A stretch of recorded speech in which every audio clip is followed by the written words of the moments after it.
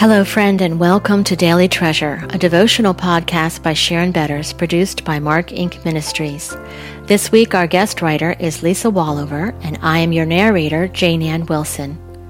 Today's devotional is The Wonder of Redemption.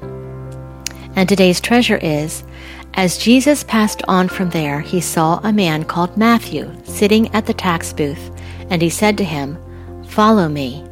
Matthew 9:9a.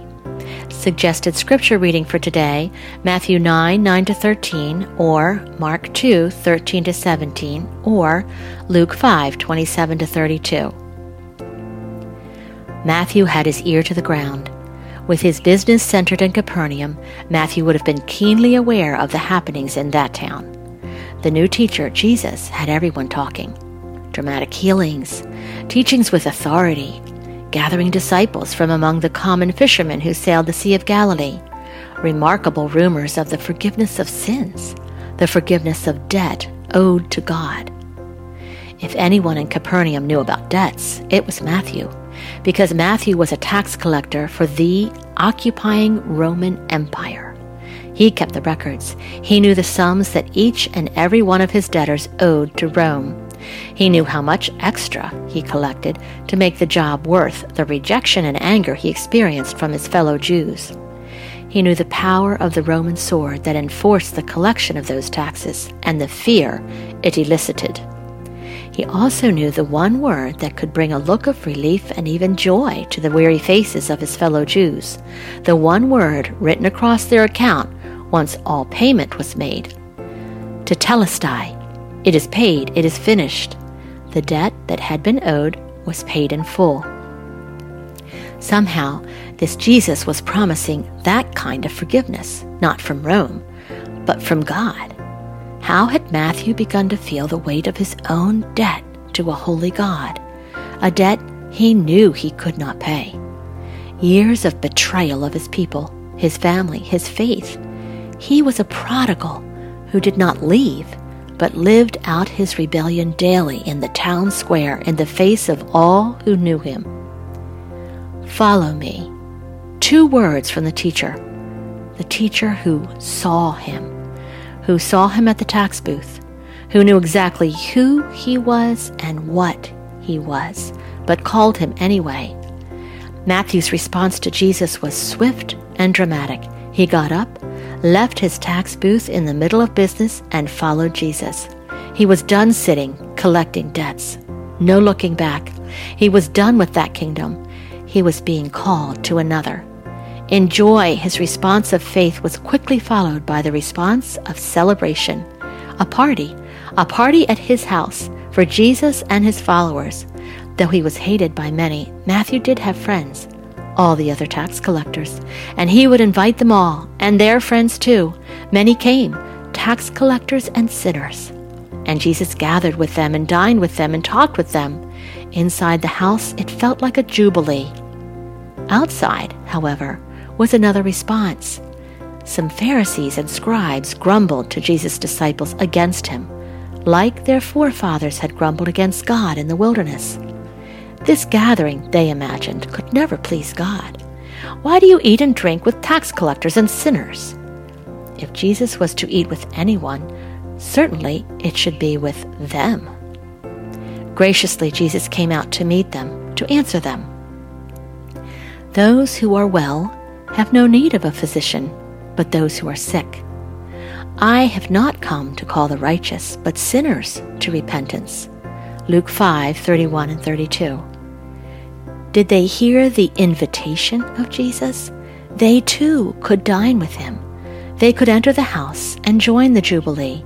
They needed only to see their need of him, as Matthew had, that they were sick with sin. Their debt was more than they could pay. They were serving a kingdom of their own making. Just 3 years later, grumblings would turn to accusations. Those who claimed to defend the honor of God would plot murder. Fear of the Roman sword would cause all of Jesus' followers to fall away. But Jesus would not retreat. Jesus knew that only He could pay the debt we owed before God to purchase the forgiveness of sins. It was why He had come. Oh, the wonder of redemption, that Jesus would bear our sins in His body on the tree. 1 Peter 2:24. And having completed all, He would declare from that very cross, Tetelestai, it is finished, the debt is paid, now and forever. The word tetelestai is the perfect tense of the Greek verb teleo, meaning to bring something to a successful end or to its intended or destined goal. The perfect tense indicates that it is finished, it stands finished, and it always will be finished. Every sin, past, present, and future that Jesus paid for is completely paid for. Once forgiven, no more debt can be added. If you have trusted Christ to pay your debt before God, how do you respond to hearing Jesus cry, "It is finished"? What are the ways you may believe you still need to pay part of that debt before God? How does living out of Jesus' forgiveness bring you joy? How does seeing how much you are forgiven help you love God and others even more? Lord, there are times when I feel amazed that you take note of me at all, let alone that you have called me to follow you. In those moments, let my amazement lead me to praise and to a joy in sharing you with others. Let me never outgrow a sense of wonder at your grace or your holiness. Thank you that I grow in you the same way I came to you, trusting in all you have accomplished for me on the cross. Amen.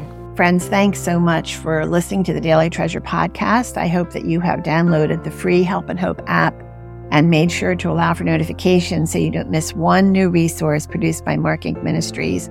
And one of those resources that I want to call your attention to is the Help and Hope podcast, which is a platform for sharing redemption stories designed to help turn hearts toward Jesus.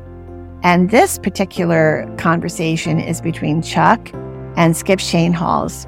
Skip Shainhals was the CEO of WisFis during a very painful time in the life of this business. They were at the point of failing, and God placed Skip there for such a time as this. And Skip tells the story of their recovery and rise in his book called From Failing to Phenomenal.